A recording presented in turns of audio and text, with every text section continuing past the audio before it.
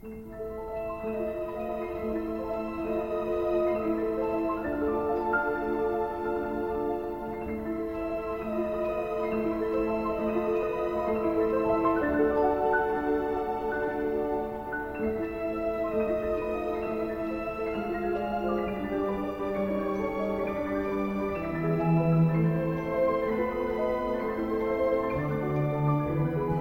welcome back to the movie podcast Let's Finally Watch It, where we watch movies that you probably saw a very long time ago and we just took a nap, I guess, in culture and didn't see, or at least one or both of us haven't. I'm Lauren Blair Donovan. And I'm Clark Knez. And today we are watching Episode 6, Return of the Jedi of Star Wars, thus concluding our May the 4th week. Yes. As usual, it's me. I'm the problem. It's me. I'm the one who hasn't seen Star Wars. So we are rounding out the first trilogy from our time, at least first chronologically in our time. Yeah. The release order. Yes. Thank you. And this is your favorite. This one's actually, it has become my favorite. I do still really like Empire Strikes Back because you do get to see a lot of Darth Vader, and he's your favorite character of all time. Yeah, he's like my favorite villain. At least my favorite villain of all time. If not my favorite character. He's definitely a lot more fleshed out when you see some of the other stuff. So it really does kind of hit home. It's like, oh, okay. Oh, if you see the prequels or whatever, you're like, oh man, that sucks. That he's still like that, and you kind of see his backstory and stuff. So, but even without that, like, he's still Darth Vader. And this one's I think it's like, I wouldn't say much more lighthearted than Empire Strikes Back. I mean, obviously it ends on a cliffhanger, right? That's right. Like a very kind of a cliffhanger where it's not going great, right, for the rebellion. No. Yeah, there's a lot to figure out what happens to everyone. Like Han Solo is frozen. Yep, and he got shipped away. Yep. Who knows where he's at. It's kind of weird because the way that especially like Star Wars fandom is when I was growing up, before the prequels came out, people were like, oh, the Return of the Jedi is like the worst one or whatever. But now, and then the prequels came out, and then they're like, oh, the original trilogy, solid as hell. And then the prequels suck, though. Right. And then now it's like, oh, this new TV show came out? That sucks. But the prequels, those are great. And it's like, okay, you keep saying... Keep moving the goalpost, kind of. Yeah, moving the goalpost on that one, so... Well, it sort of sounds like SNL. Like everyone always hates whatever the current SNL cast and sketches are. But dial it back 5 to 10 years and everyone's like, that was the golden age, let alone even decades before, because this is like a decades old show at this point. But I mean, like, I remember I started watching SNL regularly when like Will Ferrell was on the cast, and people were like, ugh, this cast is nothing compared to like the bad boy 90s cast, like Chris Farley and stuff. And well, see, that's the issue, is it becomes like the name recognition. So like, even right now, some people, I remember when Bill Hader and everybody was on, not that long ago, people were like, oh, this is the worst. Yep. But now that Bill Hader is in Barry, now that Jason Sudeikis is in Ted Lasso, right. Kristen Wiig was in there. Was in there. She wasn't doing any movies at that time. So like, it's like, oh my God, look at that cast. And it's like, yeah, they were there being brilliant the whole time. Yeah. But I never didn't like it. Like, I will say, like, sometimes the writing gets kind of wonky. I think right now, like, the cast is amazing. It's one of my favorite casts, to be honest. I think they're brilliant, but the writing sucks. That's interesting. But anyways, like, the thing is, people are 10 years from now are going to be like, oh my God, I can't believe this person was on there and this person was on it. And it's also, you pick and choose what you remember as well. Yeah. Every episode's a little rough. It is. There's always a sketch that's not great. And there's always a sketch that will be remembered. Yeah. One of my friends, I think, went through and watched it from the beginning. And yeah, there are some rough seasons. There are Sure. definitely like Oh rough yeah, seasons. Notoriously bad. Even with great people on it. Like, isn't the season with Julia Yeah. Louis-Dreyfus one of the worst? Or Yeah, because there's like a lot of people on there. I mean, there's ones where it's like Robert Downey junior and Anthony Michael Hall. That's right. These ones, they took a risk and it didn't work out. Right. They ended up okay. But I mean, they came out okay, but it's just they brought in non-comedians to be comedians, and that's a really weird thing to do. So I get when they do those stunt castings, and there's certain it's just a hard weaving together of all these different people. But going back to it, and with Star Wars, the thing is people will. What Star Wars is really good at, and especially lately, especially with all the TV shows and everything, is they're able to, okay, that was a dumb thing that happened in this one movie. They'll make something and it's like, oh, the reason why that happened was because of this. They're really good at like covering those things. There are certain times it's like 30-year-old questions that get answered in a movie, and it's so like funny. Oh my god, okay, that makes sense. That's how they got. Yeah, that's why there is a flaw in the Death Star or whatever. And yeah, I think it's really good. I think this one's really good. Yeah. No, I mean, like, it's funny too. I think people also, there's a cachet in liking things from the past and hating new things. Like, we even talked about this a few episodes ago where people are like, there's no good music. Yes, there is. Yeah, there is. You know, and so it's kind of like, I think it's so easy to shit on whatever's contemporary and be the hipster and like the old stuff. And I don't have a dog in the fight because I don't really know anything. So this is all new to me. I'm looking forward to this one because I'm looking forward to just finishing that trilogy at least. I know it's 6 episodes, but I am getting curious to maybe want to go back for the prequels at least. I think the only things I know going in are this is the gold bikini with Jabba the Hutt, and we find out that they're siblings, Luke and Leia. I think that's all I know, though. I don't think anything else in culture has spoiled. I'm assuming Luke wins, and you know, I'm assuming it's not a bad ending, but I don't know, maybe you'll be surprised sometimes. Okay. Yeah, that's a good overview because it is funny because now thinking about it, all the spoilers were in Empire Strikes Back. That's where No, I Am Your Father is, and those are the big reveals and stuff like that. And you know, this one has a couple, but it's not as earth shattering as as that. Well, that's cool. Yeah. Anything else to say before we finally watch it? Because I don't have a lot of thoughts otherwise because I really don't know what we're totally in for. It'll be interesting for me to watch this as it has been watching the other ones, just watching it straight through. Because like sometimes like if I do watch anything, it's like, oh, because on a certain TV show there will be a thing and I'm like, oh, let me go back and see this thing and see how that relates. And because even today, as we're recording this, the season finale for The Mandalorian season 3 is coming out. I'm probably going to watch that later. I'm like super excited to see where that goes. And I think that's about it. All right. I think if I talk about it anymore, I might spoil things or whatever. All right. So I guess that means we're finally going to watch it.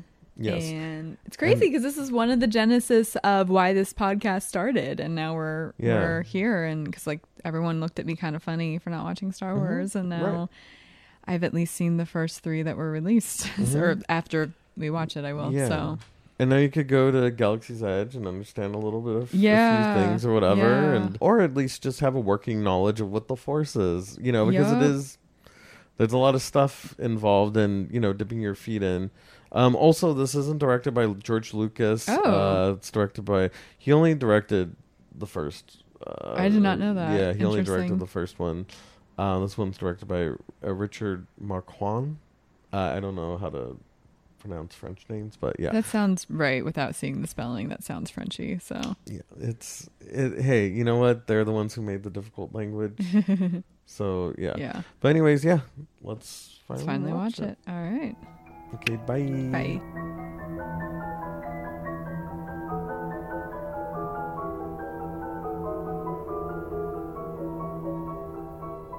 We're back, and guys, I did it. I've seen all 3 of the originally released movies that are the War of Stars. Mm-hmm. I did it, Clark. I did it. I can't believe it. I didn't kick and scream once. Yeah. I thought I would. Or at least I'd be masking that I was secretly doing that, but I didn't do that. Yeah. Wow. I'm proud of you. Thank you. Thank you. I'm a little proud of me too.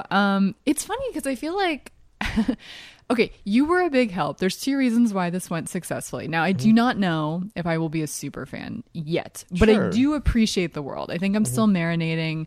I might need to circle back or watch the prequels before making an official decision. But I think that there's 2 interesting reasons why I think the timing was just right. And one of it's you, because like I had only really in the first movie, I had a few questions from like, wait, who's good, who's bad? Like stuff like that, because it just drops you in and there's a lot of species and different types of humans. And, you know, it's like, okay, well, what's happening? So I think having just even that little bit of guidance helped. But also, it's funny how sometimes you watch stuff in a time where you can appreciate something more. Like, I think when I was younger, I just wasn't as present. So if I didn't like something, I would check out or disassociate a little bit. And I've been working on that in general in like not heavy-handed ways, but a lot of like the healing journey I'm on is just trying to be more present in my body and mindfulness, which I want to circle back to because there's a lot of mindfulness in this particular movie that pinged for me big time. But it's like if we did this 2 years ago, even with your help, I don't know if I would have been able to be as immersed. Right. Which is interesting. Yeah. Sometimes we need to see things at the right time. And I don't believe in fate, but I'm going to pretend I do for this moment. Exactly.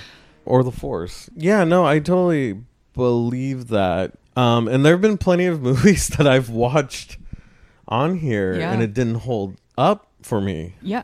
Well, same though. That's the thing. It's almost what I'm saying in this episode is almost the reverse of like the whole theory of our podcast, where there's just some things I think you have to see as a younger human to be immersed and still like nostalgically, even if it ages differently than how life is now. Yeah. This is like a different thing where it's more like life imitating art or like the right channel at the right time, you know. And I'll even say, even to add to that, when I watched it when I was a kid, I don't think I got any of the philosophy parts on it. I mean, I understood it. It's kind of weird because we were talking about improv just a little bit ago, and I remember the best that I ever got was when I was able to clear my mind and just be present and stuff like that. And improv is meditative in its best formed. It honestly, exactly. And that's what I kind of think with the Force. It's like when you're centered, when you are. Yeah. But then there's also the opposite philosophy of the Sith, where it's like, oh, if you tap into your anger and hate. Yeah. That's when you become the most powerful, though. But that's like, but the power's for bad, or exactly, and corruptible as well. Reminded me of. Do you like the band Nada Surf at all? I know of them. Some of their stuff's better than others. I'm not like a diehard fan, but Is it do. better than Ezra? I'm just kidding. 90s joke. But they have this song called "Always Love," and the lyric is "Always love, hate will get you every time." And I just always really enjoyed that. Exactly, yeah. It reminded, I was thinking of it while we were watching. I'm like, oh, it's like the Nada Surf song. Right. And you kind of see where, oh no, like it could happen to it happens to the best of us in a lot of ways. Well, that was the other thing. I actually took a few notes, which I didn't do for the other movies, just because I wanted to make sure, since it's our final episode, like that I remembered. And one of them was saying that like, it's almost watching a villain story that never became, you know, and that is a metaphor for so many people. Like you look at anyone, especially when like if you're ever around young people, whether it's like high schoolers or college kids, and they have whatever issues or goodness that they have going on. The older I get, the more I'm like, oh, poor sweet babies. You could go any way in life. Yeah. What you're doing now might define the rest of your life, or you'll change. Exactly. You know, especially if it's more, I mean, it doesn't actually matter if people are being negative or positive or whatever, but the story's not written until it's written, but there are little portals that we get off on. And I think in your 20s, you know, you pick a lane to an extent. Yeah, for sure. Doesn't mean you can't change. I'm not that cynical, but it's harder. It's harder to make a hard left turn, good or bad. It's so much harder. And especially when you know, go down a path. That's why I do appreciate the prequels. Okay. Because they go into a lot of these I think that's ideas. why I'm a little intrigued by them. Sure. I don't know how those are going to hold up for you, or if you decide to do it, I'll watch it with you for sure. I mean, obviously we have to get it on tape, but but you see where like temptation kind of comes in, and it is easier to focus on that. And you know, even Yoda's talking about that. He talked about don't pick the quick and easy path, which is the path of hate and anger. This was meant, and I think the prequel's even more. It's an anti-war movie. This is actually funny enough. I know this is a war movie, but George Lucas wrote it as an anti-war movie, right? Kind of like trying to follow the peace and everything and such. You'll be tempted to be vengeful, and like that will be the thing that gets you through, and that'll get you to what you want to accomplish in life. But there's a fair amount of people who are, okay, I'm going to actually do the right thing. I'm actually going to, listen to my heart or whatever, and choose love and do it for the right reasons instead of obviously for hate or anger, Even being a little less literal, I think there's a lot of mapping that we can do in real times right now when it comes to anything that's quicker or easy, because we're living in a time of reactivity, especially online, like on social media. People love to get into like Twitter fights and Facebook wars about whether it's politics, whether it's social issues, whether it's fandoms, which we talked about in an episode or two ago. So like, but it's like too often. I'm reading a book right now on like detoxing from dopamine, because as much as everyone thinks like dopamine's like a happy thing, it's not necessarily, it's just an addiction's addiction. Exactly. And we sometimes can go down weird paths because they're easy, especially on our phone, whether it's to get into a fight or to play games or whatever it is you do on your phone. Quick and easy does not make a better life, though. It doesn't make for more productive conversations. And you also see it here in Hollywood, at least, too. So many people think that there's like an easy route to success. Like I've talked to so many people where they're like, we should go on a reality show. That's how we'll become famous. I'm like, whoa, I'm a serious writer, like comedian, but I'm like, no, I'm not going after fame for fame's sake. And if I were to do that, I don't think I'd have the career I want, and I wouldn't be happy. But so many people, whether they're trying to be an influencer or trying to be any shortcut at all, like you see it even with people you think are more reasonable than that. You're like, oh, but it's because it's all low-hanging fruit, and sometimes you just want to grab fruit that you can. Yeah, and they don't want to do that actual legwork. I mean, it's not even and I'll even bring it to like politics, especially in this country and stuff. Sure, it's so much easier to hate the other side or whatever. 100%. That's what I was speaking to with the social media fights, but there's a bigger picture even with just the political figures at hand, and and we caricaturize them. Exactly. There's always going to be evil in the world, and you can rail against it, but when you do it for out of the wrong reasons or whatever. I mean, because in it you see Luke, he does pick up his lightsaber and he does try to kill the Emperor. If Darth Vader wouldn't have stopped him, he would have 100% killed the Emperor and been like, oh my God, see, look, I did it. And he probably would have fallen to the dark side. And that's what they're trying to get him to do the whole movie, is try to have him release his anger. And he was tempted, and he almost, but that's also like another philosophy of the Jedi. And not to get any more philosophical past this, but like definitely anything, any sort of attachment like that can be used against you. Absolutely. And that's why the Emperor says to Luke, he's like, your faith in your friends is your weakness. And that is literally his weakness. And that was literally the reason why he left. Yeah.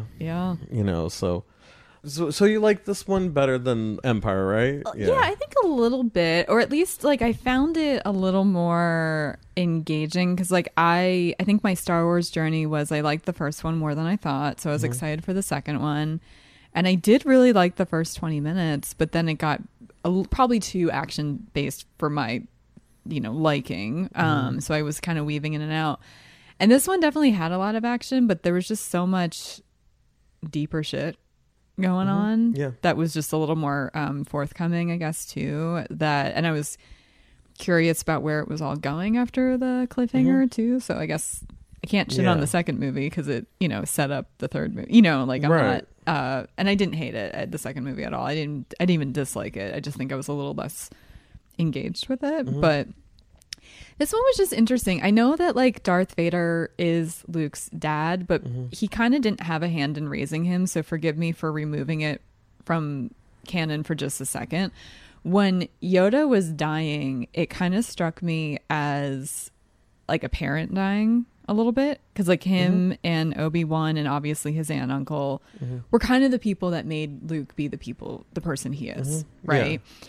And there's something that I've been sort of digesting a little harder, and I've been, reading books on grief and dead parents, and I have had my own journey with that. And something that I keep coming across that I never really thought of was that you don't really learn to be an adult until your parents are gone.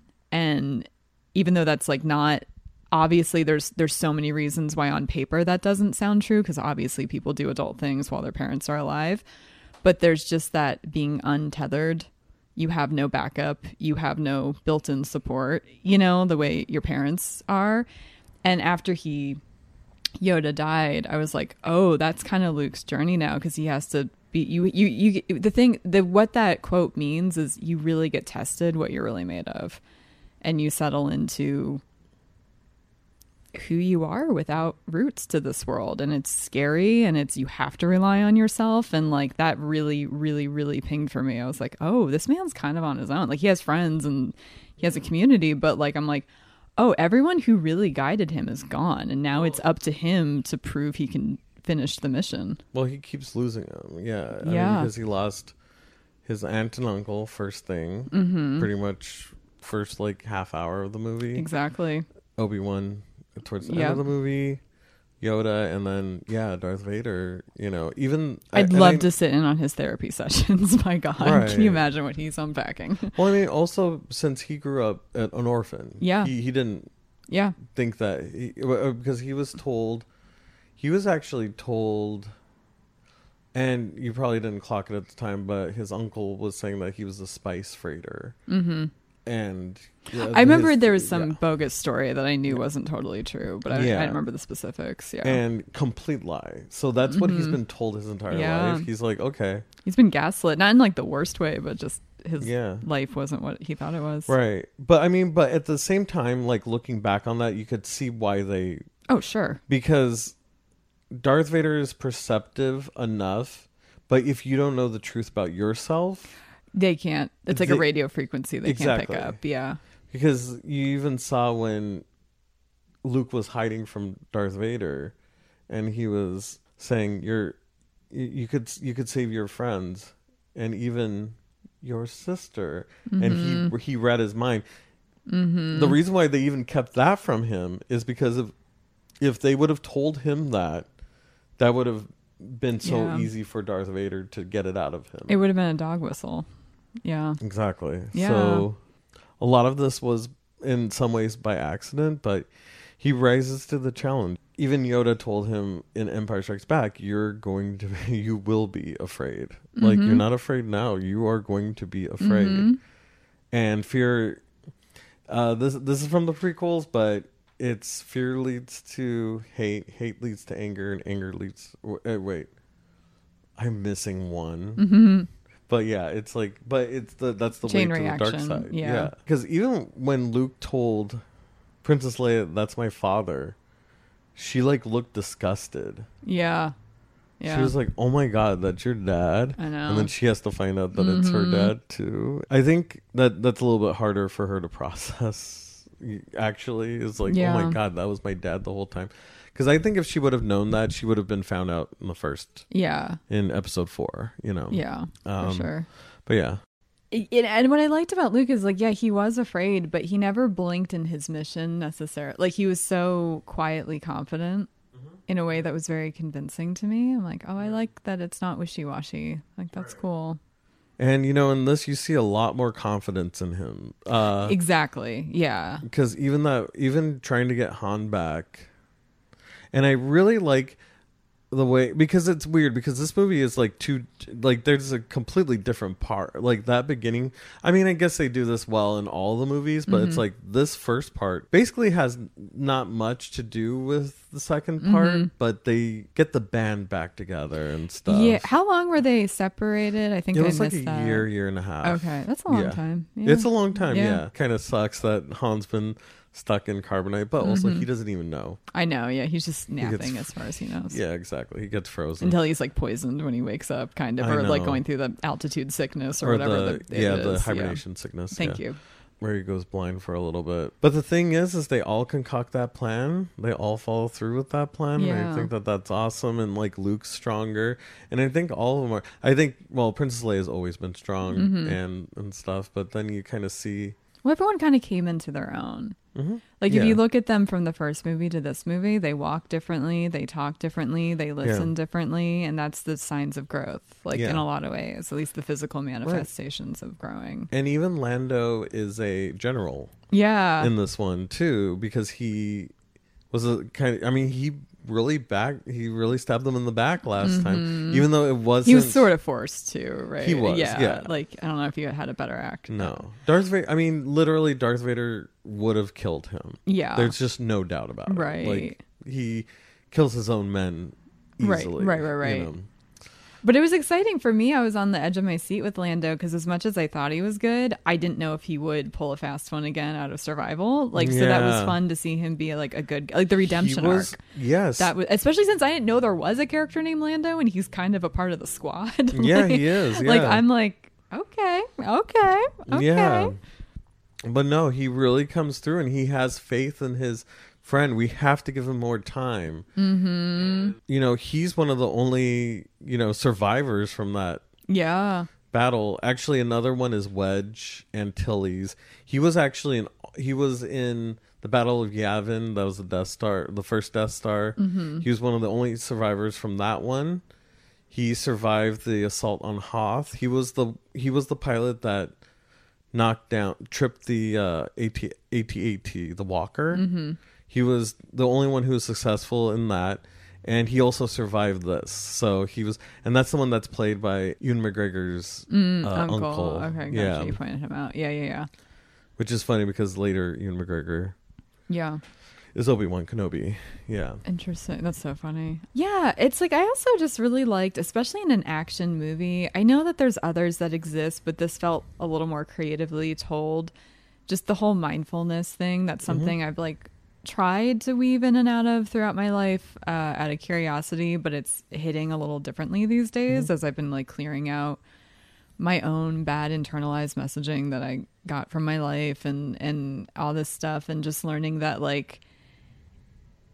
always knew, kind of going back to what we were talking about with Facebook wars or something, your emotions shouldn't rule the roost. That's usually a really bad idea, but if you can find a way to not divorce yourself from emotions, but more acknowledge them like a thought in meditation versus feeding the beast and just trying to stay very present in a moment. There's a book I'm reading where it's you can technically meditate whenever, you just have to clock your surroundings. How do you feel when you're watching this? How do you feel when you're walking? What are you witnessing? And just try to always keep that engine going so you don't run away with the circus with your own thoughts. And that's been something the muscle's getting a little stronger. I recommend it for what it's worth, especially if you have a very loud brain. It's a good way to quiet it. But that's why Luke was confident, and I feel like I've been learning to accept certain things about myself or my own life or whatever without it having such an emotional charge. I feel like I've neutralized a lot of things with or without mindfulness, but I've been on a little bit of a journey, guys, is what I'm trying to say. And so this movie kind of weirdly spoke to me, and with trusting your own instincts too, because that was a big part of it as well. Yeah. In a more magical way, but nonetheless. Oh, yeah. No, for sure. That's the thing about any science fiction. When people are I'll even go as far, for a good example is zombie movies. There's so many people that are oh, this dumb zombie movie. But Night of the Living Dead is about civil rights. Dawn of the Dead is about consumerism. It's like there's these fantastic things, but they help you realize it hammers those things home. You know what I mean? Right. And recently, I think a really good example of this is the movie Everything Everywhere All at Once. Have you seen that one? I haven't, but it won Oscars, right? Yeah. Best Picture, was it? Right. Yeah. But there's similar things. It's visually stunning. Those movies usually don't get nominated. But the thing is, if you I get what's underneath it all. Yeah, just a lot of messages that I think are good for the world. And I think a lot of people need to take some of the messages, to be honest. Yeah, I think most are including stuff that quote unquote seems frivolous. Often, if it stays in culture, it's usually because it's mapping something real in humanity. Did you? We may have talked about this at some point, but did you hear what the Addams family may or may not have represented? No. So I don't know if this is a theory, like a fan theory, or like a for sure fact. So don't quote me out there in podcast land, listeners. But basically in the 60s, neighborhoods were becoming more racially diverse. And obviously white people had a huge effing problem with it. So what they did was, yes, they were white, but they made a family that was sort of like different. I think they're supposed to be Hispanic. Okay, but either which way, especially in a black and white television, that but they were supposed to represent, even the family that you think doesn't belong on the block are actually very normal and nice. Yeah. Because the Addams family had a good family dynamic at the end of the day. They really did love each other and stuff. And it was weird, a way of humanizing anyone that was different than you. And even if that is just a fan theory, I claim it. It's interesting because I didn't really watch the Addams Family, but I watched the Munsters, and the Munsters they were, you know what? I think I almost liked that one because it was more blatant.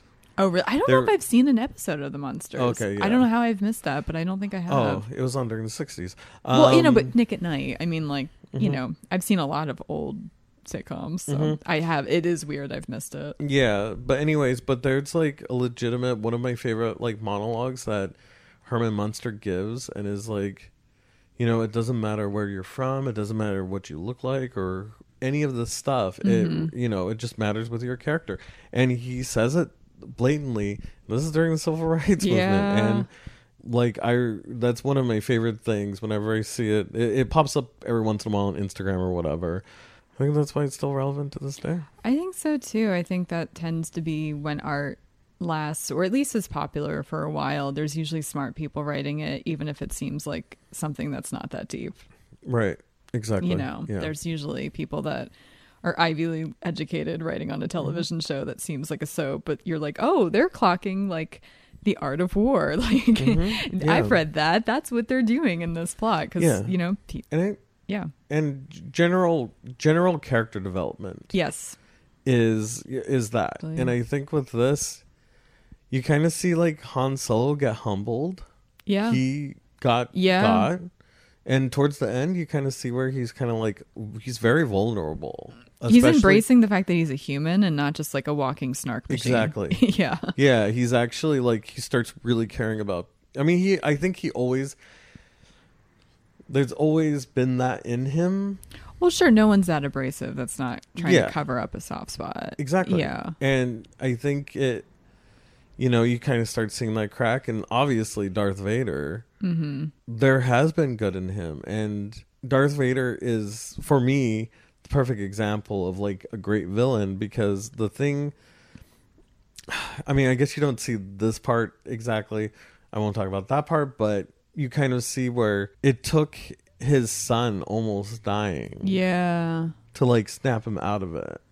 I thought that was so interesting. I didn't know what was going to happen. I knew that was possibly an option, but not to the extent that I was going to tell you I thought it was an option, because I'm I don't actually know if this is where this is going.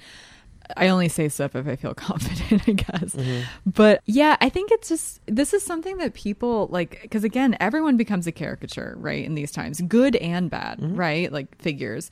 But the truth of the matter is, most people have a little bit of good in them and a little bit of bad in them. And it's a matter of where the scales tip. But even if they feel tipped over to the other side does exist. Yeah, that's true. And like we do forget that we're not great at nuance in this world, and I think it would lead to more productive conversations. And it was my personal theory, and maybe I have a tinfoil hat and I've grown more cynical and I'm not even sure I totally believe this anymore, but I think that on either extreme are the loudest people, right? But then you have everyone in the middle who's going to swap in and out whatever they claim or don't claim, right, for what side they're more closely aligned to. But if we can create a society where it's okay to not know, it's okay to ask questions, it's okay to be wrong, like, because I think about it, when we're kids in school, we feel like a dumbass if we raise our hand and get the question wrong. There's so much pressure to be right, and I think that leads to people doubling down on bad beliefs. And I just wish if we had a little more nuance, I think the middle would become louder and we could actually accomplish it. That's good, because it would be less polarized and it would just wipe out the loudmouths, you know? There are a lot of villains now where they're just driven by something. They have that passion, but that passion could be turned on its head and stuff, you know? And that's why I think Palpatine is such a good villain, because he pushes those buttons. He really, you know, at least for Luke, he makes him question what his value system is. Yeah. You know, and it backfires because Luke does, you know, when he throws down his lightsaber and says, I'm a Jedi like my father before me, it's like magnificent to see, you know, and you're so proud of him because you saw him grow up, you know, all this time. And totally, because he wasn't like a plucky knucklehead kid, but he was a kid. Yeah, for sure. In the first one, he's like different, he's a dumbass, kind of, like a little just braver in ways he shouldn't be, and knowledgeable in ways he's not, or so he thinks. No, I mean, Mark Hamill is such a good actor. I've said that every probably episode, but I mean, I will keep saying it because like what really struck me too, and we talked about this while it was happening, when Yoda does die, I'm like, this is good acting, because he's taking in so much information at once. He's watching his mentor die, and he's realizing he has a sister who's his friend. And it's a lot. That's good news, I guess, but it's a lot to take in. It's a bit of a plot switch, to say the least. And so like and it's like a wonder where they just stay on his face for a good 20 seconds. Like it's a pretty long gist of his face scene. And you showed me a magnificent, one of the best that YouTube has to offer, videos where a man who murdered a woman is talking to the news reporters as if he doesn't know what's happened to her. And he didn't realize, because he dumped her in the dumpster and miscalculated when the garbage would pick up that canister. And unbeknownst to him, the reporter's like, so are you, you know, whatever she asked, but implying that the body, there was a body that had been found. And you see him in real time, like the wheels in his head turning, and all of a sudden, like, you showed me, because it was like, I think it happened in maybe Fargo. I think after Fargo, I think that's when that came up. And we were just saying, like, that should be in acting schools, where like how you clock information that you're trying to keep hidden, but like you can't help yourself but to tell on yourself. Because the guy, if I'm not being clear, it's now that we know that this man is guilty and is in jail for murdering this woman, it is so obvious. And I think even if people were watching, there's something disingenuous about like him feigning whatever it is that he's feigning for like horror for her, even though he did it. And it's just like, it's such a complicated cocktail on a face, is what I'm saying. And Mark Hamill did that, and that's hard to do. Yeah, no, he is excellent. And you know what, he had been criticized. A lot of people didn't think that he was a good actor, and I'm like, that's insane. I remember my dad saying that, and saying that like there's a lot of, whether it's TV shows or a big franchise like Star Wars, I think it's changed a little bit, but not a lot bit. But, you know, people would be so happy because they got these big breaks and it's like the biggest thing ever. But then give it a few years and they can't get arrested. Like they've been typecast as whomever, you know, they're playing. And I think, hasn't he had a more successful career in voiceover acting? Yeah. He's the Joker. Oh, okay. I did know. I think I knew that. Maybe. He's an excellent voice actor. Also, I just saw him in Brigsby Bear. I just barely got to that movie a few weeks ago, and he was excellent in it. He was also in What We Do in the Shadows as well, the TV show though. But he was excellent in that. Yeah, I love seeing him pop up. I'm a huge Mark Hamill fan. I never really, because I didn't know him, so I didn't have an opinion. But I don't think I ever told you this. So you know how Soap is like my favorite sitcom Mm-hmm. of all time, and there's a ventriloquist on the show, Mm-hmm. Jay Johnson. He looks so much like Mark Hamill. When I first started watching that show, I told my mom I was in middle school and it was on reruns, and I'm like, "Oh yeah, the guy from Star Wars was on that show with Billy Crystals," and she's like, "No, he's not." Yeah. But at 14-year-old I don't- me, Yeah. blonde, bowl cut, Yeah, for similar sure. build, similar enough features. I like, and they both hate Trump. They both tweet at how much Oh, they that's hate cool. Trump. Yeah, Jay yeah. Johnson's pretty cool. Like, also that's shout awesome. out to Yeah. Jay Johnson. Yeah, that's what I like about Mark Hamill. He's super Yeah. liberal, and like he's actually the voice for in Ukraine for the air raid drill. Oh wow, So he's like, he'll be like, "Okay, the bombing's over. May the force be with you." that's so I fucking know. funny. It's that's like amazing. Like, I Yeah. don't even know what to do with that information. That's Yeah. so amazing. I know. Wow. Because I guess Vladimir Zelensky, Uh-huh. he's a huge Star Wars fan, Oh my so God. he was like, if I could, and yeah, Oh of my course, God, that's amazing. yeah, Well, it's funny because when the evil empire was defeated, Mhm. I couldn't help but tell you when all the different nations and worlds were celebrating. Like, Yeah. oh, it's like when Trump was voted out of office Yeah. and all the cities were it's like flooded here- with impromptu parades of people yeah, celebrating. Los Angeles, Portland, New York, Denver, yeah. probably too. Yeah. And yeah, it's just like, yeah, I mean, that's what it.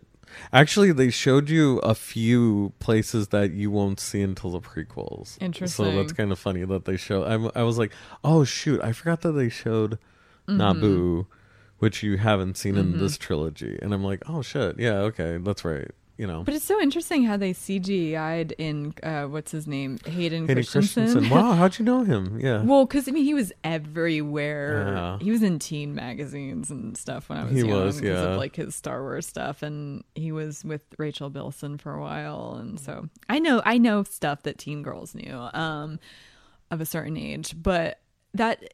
I feel so many mixed ways at how much they've altered some of these movies. Like, it's interesting. I They're know. very different than what would have been seen in 1983. Like, I'm not mad at it, but I'm not like floored by it either. Like, I can't clock the emotion Yeah. I'm feeling. I'm like, that's a little like, because as an artist, you're so used to when you put it out there, it's done. Yeah. You want to edit it. You can, even with our podcast or like our videos or anything I've done with Creepy and Kooky. Do you know how much I wish I could sometimes word things better, especially with how off my speech patterns have been the past couple of years?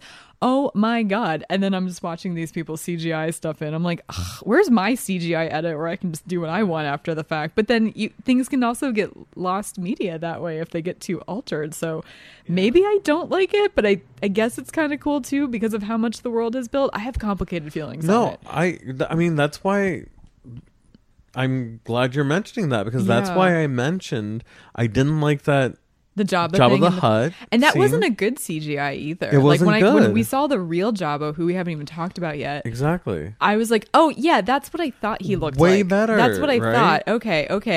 Why Because bother? it was Uncanny Valley of like whatever the hell species that is equivalent in with Harrison Ford in the first one. 'Cause Yeah. it was just like, okay.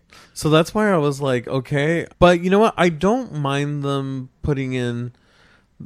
There's actually a reason why they would do Naboo. I'm not going to tell you why, but there's a reason why they would show Naboo in like Coruscant, which you hadn't seen yet.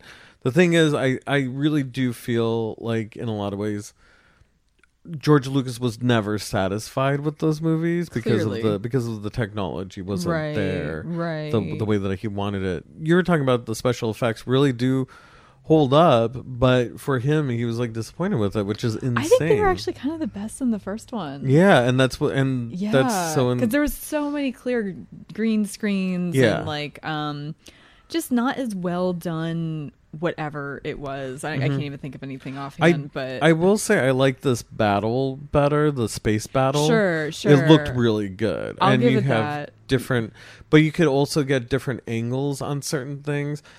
The thing about the Battle of Yavin, which is the first Death Star, those ones are very static shots with like, things going by and stuff, and they have to like get a little more creative with it. In this one, yeah, I think they kind of get a little clever, and Yeah. I get what you mean by that in some of these, and also a lot of the alterations after the fact too. But I will say I do, if you watch the prequels, having Hayden Christensen in it, I'm like, oh yeah. That's, if you're gonna change anything, I'm fine with that, personally. Wait, being in the end. Oh yeah. Yeah. I mean, and I without really knowing the prequels, obviously, I'm fine with it because I understand that that's Darth Vader as his young person and probably his best self for the last time he was. Well, the last time he was Anakin Skywalker, yeah. Right. So I'm like, all right. Mm-hmm. But yeah, I'm not mad at it, but like it is interesting. Yeah. But yeah, and then Jabba looks better as a fucking, oh my god, as a slug or whatever he slug. Is. Yeah, I mean, because that's a really good puppet. That's a really good puppet. Yeah. It was interesting for sure. I want to talk about C3PO. C3PP. I don't know why that's 3PO. Just say 3PO. 3PO. Oh my goodness gracious. He in this movie becoming a deity. And it made me laugh because have you ever seen Silicon Valley? Yeah. You know how Zach Wood's character is like, that guy fucks. And if you don't know the joke out there, guys, like just basically Zach Wood's character is the nerd of the group and some guy comes in and paints him out to be the playboy of the group. Yeah. And it's funny, but either which way, like CP3, yep. I don't know why I'm just not, my brain rejects it. He's like the wet towel of the group, kind of, and so for him to be the deity, that's actually pretty good comedy. Like it's you know what I mean? Like just like really that guy clever. That guy fucks. It's it's the Star Wars version of that, kind of, because it ended up being true of Zach Woods too. They did eventually show him having like threesomes and stuff. Yeah, but also in this, like especially I honestly, some people find C-3PO annoying, but I think he is, but he's charming. He's so funny. Like when he knocks on the door, he's like, okay, nobody's here. That was my favorite joke he did in the 3 movies, like 100, because sometimes I did find him annoying, truth be told, but I was never annoyed at finding him annoying, which is such a distinction, because it was a different flavor than the rest of the cast. Like everyone had such different points of views, and that's what makes a good character. So it was good to have the negative Nancy wet blanket. Like you needed that in this cast. That's probably why it worked. Well, it's almost the voice of reason. Sometimes, oh my God, I'm not going to do. And I mean, because even in this, one of my favorite lines on one of his best lines in this too was like, okay, Han Solo's like, you guys stay here. He's like, well, I've decided that we are going to stay here. And it's like, he's trying to stand up to Han Solo, who's mean to him all the time, which rightfully so, because he literally tells him, there's like no way you're going to be able to get through this asteroid field or whatever. Oh, that's right. It was like the weird odds. Yeah, exactly. Yeah. But yeah, it's so funny. He's such a wimp and he's like a wet blanket. C-3PO is, but R2-D2 is just, he is so brave and he always has the right idea. He's always getting everybody out of jams. And, you know, he was the one who orchestrated that whole part to get the Ewoks on board and everything. Like that, it was like, okay, get him to come up here. And, you know, because even C-3PO is like, R2, this better work. Yeah. And R2-D2 is like, I got this. He's also kind of quiet, confident. But it's funny that they're both like robots or droids or whatever. Yeah. You know, like, and it's just kind of like they both have more 3PO, but like emotions.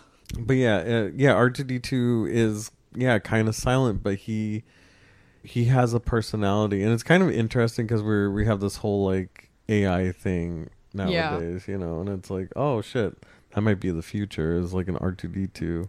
That'd be funny. Who just kind of calculates all the possibilities and is like, this is the best way to do whatever. But he'd be an app. He wouldn't be like a little like garbage can on wheels. He would be like an app for that type thing. Yeah. Although, I mean, because it would be unwieldy to have an R2 unit all the time. Unless we want pet robots, which they tried in the Y2K days. Remember the robot dog? Yeah. That did nothing, I think. And there was a garage collapse in New York, and they actually used the mechanical dog for the first time. Oh wow! One of the one of those dogs that they've been promising would come out like in the early 2000s or whatever, but it did go in there and see if there's any survivors because it had infrared cameras and stuff. Wow. And in lieu of people where it would obviously be a danger for them. So we might be in living Star Wars. Yeah, exactly. I mean, but that's where like a lot of the ideas come from. Mm-hmm. It's like, oh shoot, I see it on screen. Yeah, okay, there's somebody in those suits and everything. Mm-hmm. But what if we could get someone to do something like this and stuff like that, or have like specialized droids like that to help? I mean, even you look at the war in Ukraine. Yeah, a lot of their spotting is done by drones. Mm-hmm. They're just sending them up and they're able to get a lay of the land and everything, and it's kind of amazing. Well, even just for the social aspect, because they're friends with the whole crew. And like we made a joke in the last episode about how my dog Grim is kind of like Chewie, but I'm like, no, I mean, a robot drone thing would kind of be that too, in a way. The person that always helps you navigate wherever you go, but is your friend and is maybe going to give you tough love, like 3PO, where he's going to say what your odds of survival are and you're not going to like it. But he's never going to be disloyal to you. You can't say that about people. That's why we have dogs. Yeah, exactly. And I think that's why I kind of like this movie. I'm like, oh, their friends are like my dogs. My dog kind of. Like, so we're getting the whole gang back together, but the first two that we see are not even droids. People. Yeah. Right, exactly. They're not even beings. They're not even living or whatever. And they don't have like a B plot. Like Han Solo was both trying to fight the Empire, but also he had a love plot too. Yeah. So it's kind of like and a little bit too with Luke, because like he's dealing with his inherited family trauma along with fighting. So it's like, but the robots were just unless they were in a jam, there really wasn't like a B plot, but they hold their own. And I think it's proof that like you don't always need, I'm not saying you don't need texture or layers to characters or plots, because of course you do, but like not everyone has to end up with the girl. Not everyone, you know what I mean, has to have like, I don't know. I think it's more interesting to have some, because I think a lot of people just live life and have something probably closer to what those robots had than what Han Solo has. Exactly. You know, and not everyone, some people are just work related. Some people are asexual or aromantic and they're just living their life doing good things. Right. Yeah. Exactly. It's interesting, choices for the 70s and 80s for sure.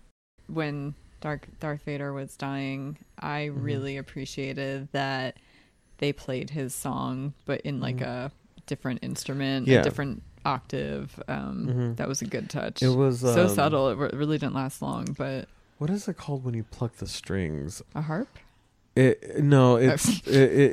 like an Italian arpeggio. I know what you're talking about. Yeah, staccato.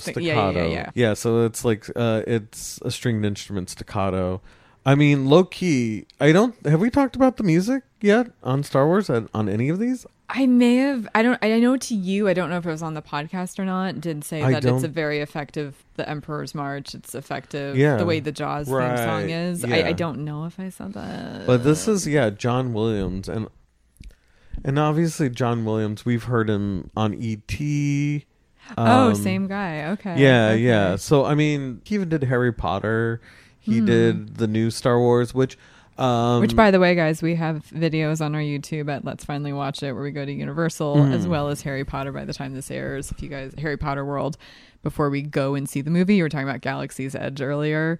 And if we ever go, we'll put that on YouTube too. But I just wanted to plug that really fast, where we get lost in Harry Potter world and have great fun in both videos. So at Let's Finally Watch It YouTube, go back to what you were saying. Sorry for the interruption for that commercial. I would say like the music's great in this trilogy, but I think honestly, low key, the prequel trilogy might even be better. But in this one, I love the music. I do love that staccato thing, but also the choir that they have when Luke kind of like loses control and starts fighting really hard against Vader. The choir in that is just, oh my God, it is like so emotional and so good. And then you also have like the parts where they're on Endor and it's kind of a little silly, or not silly, but like a little bit more lighthearted.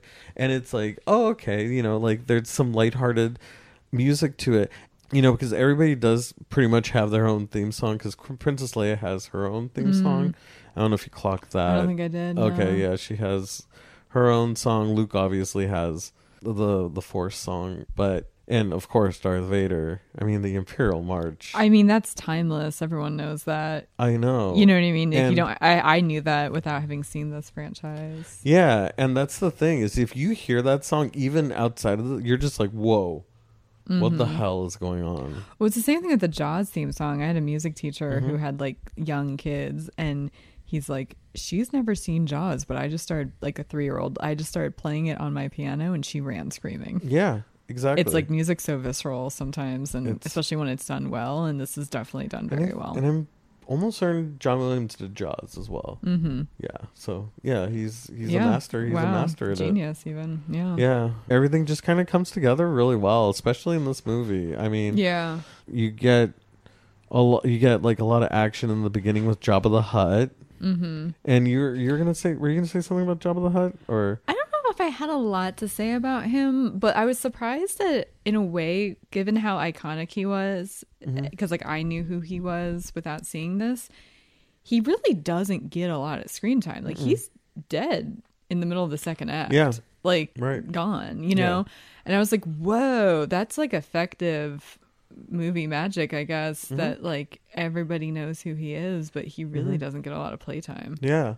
Well, also, I don't know if you even know who Boba Fett is, but Boba Fett is all over this, but he has low-key been one of the most popular character in Star Wars. I've heard of Boba Fett. And he was in this and Okay. stuff. Yeah, and like he definitely is he's super popular. He's not in it that much though. He's really not in. He only pops up a few times. And I mean, I think that may be the reason why, because in that Jabba scene in A New Hope, Jabba the Hutt's in it, and also in that scene is Boba Fett as well. So I think they're just trying to like, shit, we gotta give him more Boba Fett, because this is what everybody loves and stuff like that. I've never gotten that too much, but now I do because of other media now. So yeah, but yeah, he's not in it that much. And yeah, he's a rascal. He is a real bad guy. He is a gangster, and he is feared. And you get why now. You kind of get why Han Solo was so anxious in Empire Strikes Back. Yeah, because like in that whole movie, he is stressed out, and in the back of his head, he's like, "I have a price on my head from this gangster who is a horrible being and just in a the monstrous galaxy." creature too. It'd be bad enough if he was humanoid. I'm not saying that he wouldn't be menacing with that, but we've seen that before. I don't want a guy like Jabba after me. Exactly. And like as a woman too, especially seeing his like harem of sorts and stuff, like I was like, oh, this is mapping for every sleazeball guy out there that's a bad guy. Like that immediately pinged for me on all the levels. And I'm like, well done, because that is how us women internalize those guys. Like that's kind of how they look in our brains, and I'm kind of literally speaking and not figuratively speaking, but it's like I get the that. personification of any creep. It's like that's kind of how we look at you guys. Yeah, exactly. And you know, he's not meant to be. He's meant to be the worst that they could possibly get. That's why he gets killed by Princess Leia in the end. Which I'm like, hell yeah, Princess Leia is like the MVP. You know, she is so brave. Well, they all have their moments. They all do, yeah. They're not, even the ones that are kind of bumbling are not really bumbling. They all play a role. It's not like, oh, the underdog eventually got it right. Right. You know, like they're they capable. all just, yeah, you just don't know what way it's going to like manifest depending on the battle, depending on who has their hands maybe literally tied behind their back or whatever. Like it's just, they all have different strengths and they're all kind of important, and they're not trying to outdo each other, which is also kind of interesting for like an action-based movie to some extent. I'm not saying that's riddled in the genre, but it does come up for sure. Well, I mean, you kind of see the way that they work together, and this is another thing to bring back to the Ukrainian war, but the Russian army is notorious for pitting, and the Germans did this too, the Nazis did this too, where they made it so that people didn't coordinate, but they had to like outdo each other. So that's what the Empire is all about, is making these people fight ultimately there's like one controller, which is the emperor and stuff like that, but they're always trying to add. You kind of see where the rebels like have to coordinate together, and they have differences of opinions, but they have to at the end of the day kind of do what they need to do, and then they get it done. And you were mentioning Admiral Akbar. That's the one that looks like kind of like a squid. Yeah, and even him, he is a there are all these different species trying to work together, and they're all different from different places, but they all have a common goal. And I think that's awesome, and it does show. It's like you're stronger together. That's why like the alliance is so much stronger. Yeah. And you could see that as the weakness, like the way that the emperor does, or you see it as a strength. But it's what won, because sometimes when only one person's in charge and everyone has to follow through, there's reasons why that does work, but without what's that expression, like 2 heads are better than one, or 5 are better than one, or however many there are. Like it's definitely a real thing to let people shine and make their own decisions based on what their strengths are, versus like, 'cause I feel like a lot of the dark side's men died because they were being told what to do versus being allowed to think about how to tackle stuff. And also their overconfidence. I mean, that too. They're the emperor was so confident, and it was what led to his death. He was confident that he had Darth Vader under his control, and Darth Vader would never betray him. Wrong. You're fucking wrong. And now you're at the bottom of a shaft, It's true, though. When you think that you have life figured out, it'll pull the rug out from under you for sure. And did you, so like for Darth Vader, did you expect him to turn on the Emperor? Mean, like I said, I kind of did think it was an option, and I was wondering if I maybe had heard that at some point. Like I couldn't figure out if I did know that or if I came up with that on my own, but I wasn't convinced that was going to happen. Okay. Like I really wasn't sure, especially since I was like in the preview review, like, oh, I'm sure it's going to end on a good note, and you're like, there'll be surprises. I'm like, ooh, there's a couple ways to interpret that. So like, I'm like, that could be a red herring to not spoil that it is a happy ending, but there will be surprises, or maybe one of them will die even if it is a happy you know what I mean? Like I saw a lot of variety in what you could have meant by that, which kind of threw me off my game a little. So congratulations, sir. Like my hypervigilant mind, you Jedi mind trick. It's a thinking maybe, but I wasn't shocked. I guess is the most simple way to answer it. But I also didn't know what was going to happen too. So, but it's saying that parental love is stronger than allegiance to a government too. Exactly. Like that, there's a metaphor for sure in that. Oh yeah, and God, I don't think it always works out that way, to be fair, but in theory it can. Yeah. No, imagine you grow up and you find out, oh shit, my grandpa was Joseph Stalin. I would be like, oh my God. Like, did you ever watch the documentary Hitler's Children? No. It talks about, I think there is literally a descendant from Hitler in it, but it's also mostly all the Nazi generals and like their children who grew up on concentration camps, or even their like next generation. And it's so fascinating, the different responses these people, none are on board, none are defending their parents or grandparents, but like some were literally in denial until their 30s. They like about what the Holocaust even was, until they met people in the camps and found out who their dad was and the look on their face, and they had to dismantle it. Some literally do advocacy and like preach out against their parents. A bunch have moved to like either America or North America or South America and changed their names. Like it's, I don't know where, I saw it years ago, so I don't know where it could possibly be streaming now, but it's I highly recommend that documentary, Hitler's Children. That's what it's called. Yeah, exactly. And it's like, I think in a lot of ways they kind of, there is, I mean, the reason why I did that to you was because, I remember when I first watched this, I was like, but it's his dad, so maybe he will just be like, I want to be with my dad. Yeah. Okay, finally I have a dad.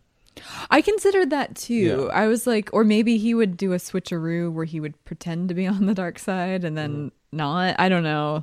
There was options. Yeah, there were options. Yeah. But I mean, I think Luke had picked the right way. I mean, he could have easily died though. Oh, I know. He could have easily died. Like they could have killed him way faster than they tried. Like for sure. For sure. That was my And- only like lack of suspension of belief. I'm like, well, they could have Mhm. obliterated him a long ass time ago, but sure. I think Darth Vader, but see, like that's the thing is like Darth Vader. I don't think ever wanted to kill him. Well, no, he liked to Yeah. torture people. They were more valuable alive to an extent too. Yeah. But when he was fighting with the Emperor, I was like, Oh yeah, but obviously Darth Vader can't. Mm-hmm. Because the reason why he dies is because his ventilator goes out. Yeah. And also there is an element of Emperor Palpatine has kept him alive to a certain Mhm. extent with the dark Mm-hmm. side of the Force. The thing is, the thing about the dark side of the Force, you could keep people alive. And that's a lot of what Darth Vader's suit is made out of is this dark alchemy Mm-hmm. that keeps him alive, Right. but obviously to a detriment. If a lot of people were him, he lost that.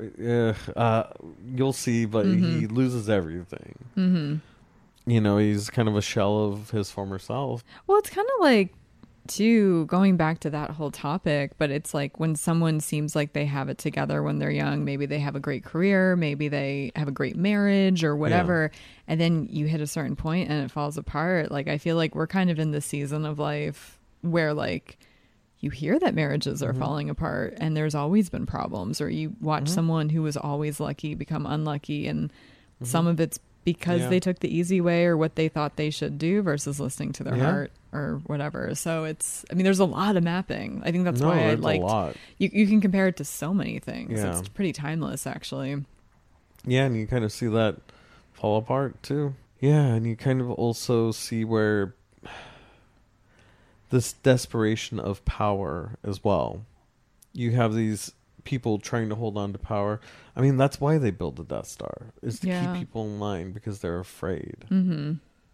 That's all it is. It's all fear. Yeah. You know, it's all based on fear. All the bad things that they do is out of fear. And then seeing Darth Vader die. I mean, honestly, that always makes me really sad. And it's so weird because you're like, I've been railing against you this whole time, and all of a sudden, oh God. And then, like, you know, he just wants to see Luke with his own eyes just one time and not have him fighting or whatever. Like, let me just see you. Have a quiet moment. Yeah. I know I'm going to die, but I just want to see you this one time. And he smiles. I don't know if you clocked, but as he just, and theoretically, I think in canon, that's like the first time he smiles in his suit, because he is a miserable, of course, shell of a human. I don't know who I was expecting to be under that helmet, but like that wasn't what I was expecting. Sure, yeah. To be fair, and I almost guarantee you, I would say maybe that might not be there for much longer. I wouldn't be surprised if they changed that in 10 years too. Oh, to have it be whoever. Yeah. Hayden Christensen probably. Yeah. Oh, as he ages, maybe, or something. Interesting. Yeah. I don't know what I was expecting. It just he felt almost like Dr. Evil from Austin Powers, just but like more sunken or like melted, or I don't know, something. Yeah, he has some pretty bad stuff happen to him. Yeah. I think I was expecting like an older man or something, or middle-aged man at least, and not like I just don't. Yeah, like the visual just wasn't what I was expecting. I think by this point he's only like 50. Mm-hmm. Well, sure, because if he has like a 25-year-old, give or take, that makes sense. He was 25. He's probably around 50, 55. Yeah, that makes sense. And he has not been in good health for years. Yeah. And anger was what kept him going. The horse leading the cart. Yeah, exactly. Yeah. Just like people on the internet hating on celebrities or fandoms or people being trolls. I mean, they probably aren't happy, but hate's keeping them alive. Yeah, exactly. It's a easier path, and I get it, but it's so sad. Even Pedro Pascal, he was on that talk show. I forgot which talk show, but he was like, "Oh yeah, my favorite is."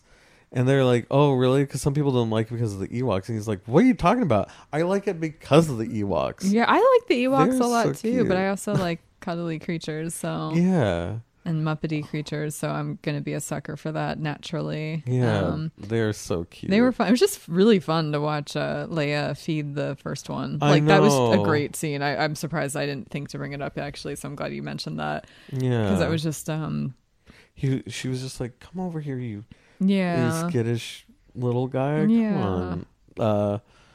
And yeah, and that I think is Warwick Davis.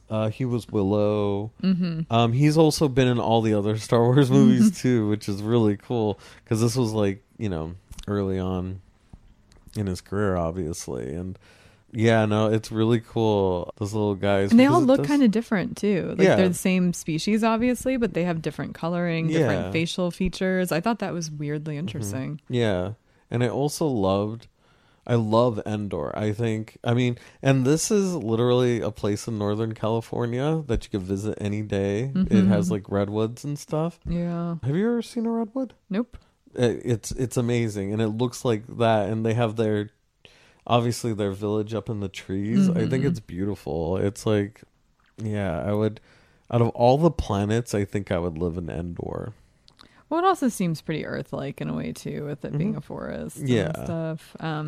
Since we're talking about the creatures, yeah, you're right. I like the squid guy. I forget his name. Admiral Akbar. Okay, and then I also just love the little baby blue elephant type creatures and the woolly mammoth ones. My favorite species, I think, were the ones that were kind of like Earth's animals, but not quite. Which ones? Earth, like Earth Oh, planet. yeah, You know what I mean? yeah, Like yeah. animals we actually do have or had historically, but just a little off kilter, different parallel universe version of them. Like that. Yeah. That was delightful for me. Yeah, and I also like that they do have really different ones for me, because that was the thing about Avatar I didn't like, because it was like, okay, it's like a lion, but to an extra set of nostrils. Yeah, it felt like and then rainbow or whatever, like all Yeah. the different colors. Like, yeah, it was, that was the least of my grievances, but it felt very mythology come to life. Right, yeah. But in a white man's tale. Like, so it's kind of like, eh. Yeah.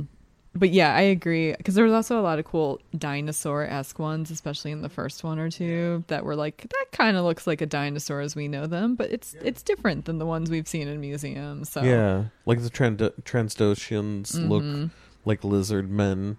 What's funny is they kind of recycle a lot of, I think what they did, especially for Empire Strikes Back and Return of the Jedi, they raided a bunch of old backlots to find like old costumes and stuff. And interesting. yeah, so there's a few things that they're able to like Jimmy rig, That's cool. turn into a completely different thing. Yeah. That's cool. Yeah.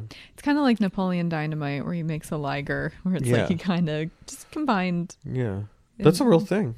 Is it? I don't know if I knew that. They actually, it's a lion and a tiger.